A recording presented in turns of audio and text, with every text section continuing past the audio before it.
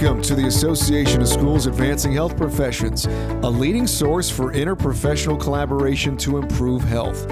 Useful insights about publishing in this organization's Journal of Allied Health can be found in a top podcast series featuring episodes narrated by its editor, Dr. Thomas Elwood. Listeners not only will obtain valuable information about transformational developments in the wider world of journal publications, but also views on peer review and reasons why manuscripts either are accepted or rejected. So listen, learn, and enjoy. Hello, and welcome to a series of podcasts based on editorials that were published between 2008 and 2020 in the Journal of Allied Health.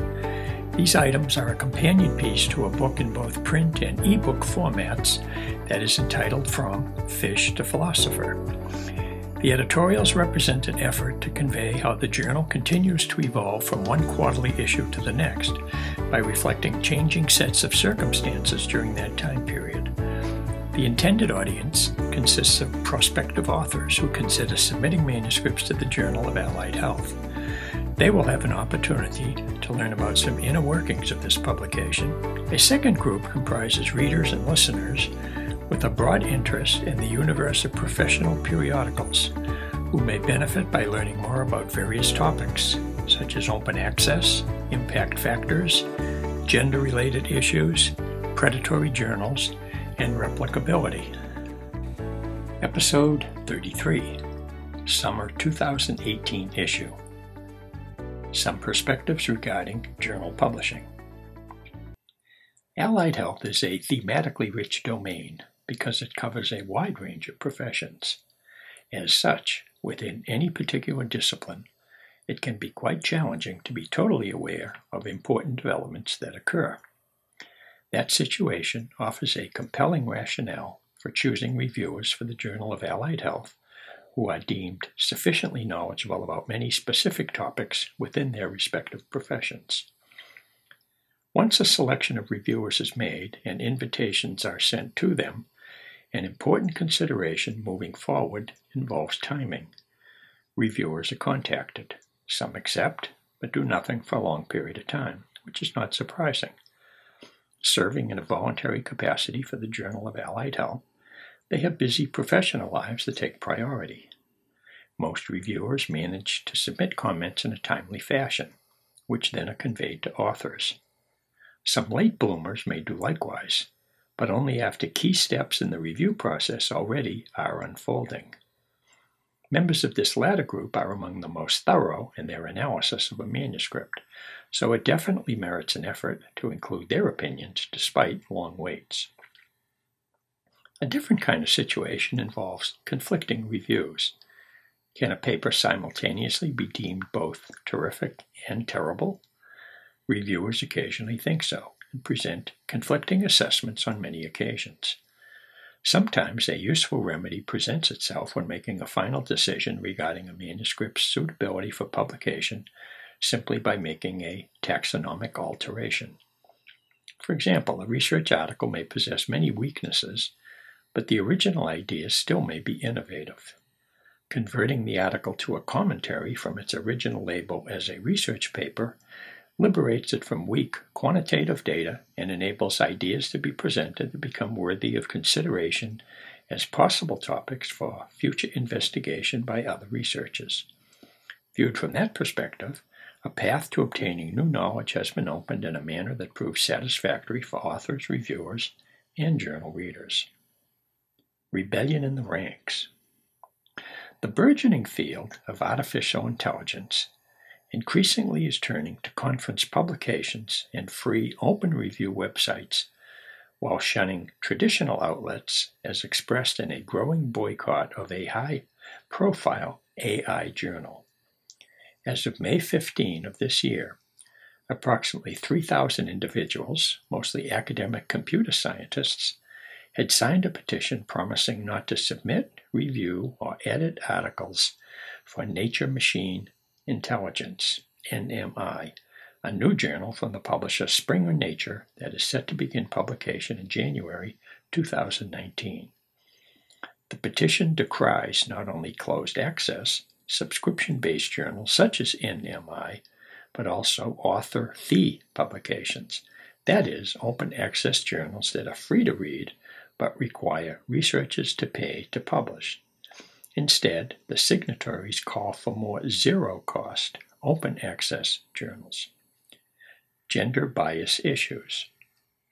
Is peer review biased? Female health researchers who applied for grants from Canada's major health research funder were funded less often than male counterparts because of potential bias. Characteristics of peer reviewers also can affect the result, according to a study in the Canadian Medical Association Journal. Applicants who had not been funded previously also received lower scores, making them less likely to be funded. Between 2012 and 2014, 11,624 applications were submitted to the Canadian Institute of Health Research, CIHR, open operating grant competitions. 2/3, 66% of applicants were male, and 69% were aged 40 years or older.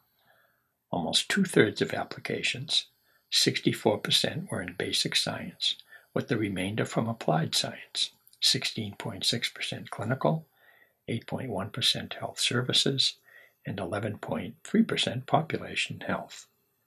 The study by researchers from CIHR and McGill University, looking at reviewer characteristics including gender, previous success rates with grants, experience, scientific domain, conflict of interest, and more, found that these traits did introduce bias into peer review of grant applications.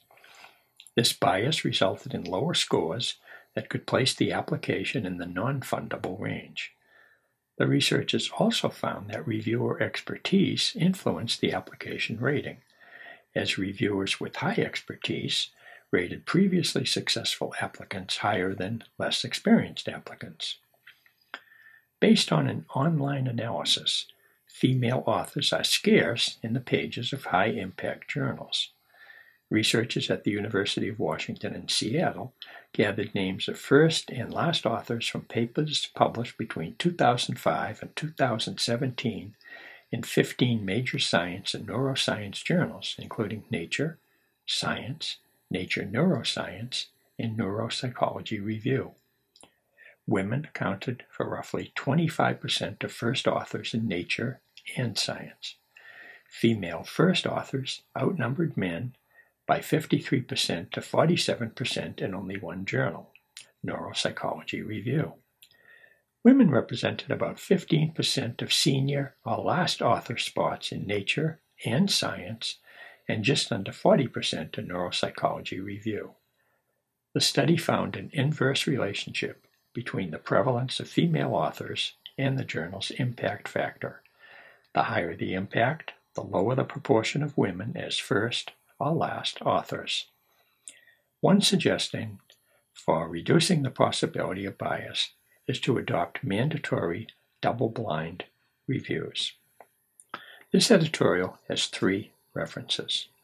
First, Hutson, Hutson. Boycott highlights AI's publishing rebellion. It appeared in the journal Science, volume 360, number 6390, on May 18, 2018, page 699. The lead author, Tamblyn, Tamblyn, appeared in the Canadian Medical Association Journal. The title of the article is Assessment of Potential Bias in Research Grant Peer Review in Canada. It was in volume 190, number 16, April 23, 2018, and it appeared on pages E489 to E499.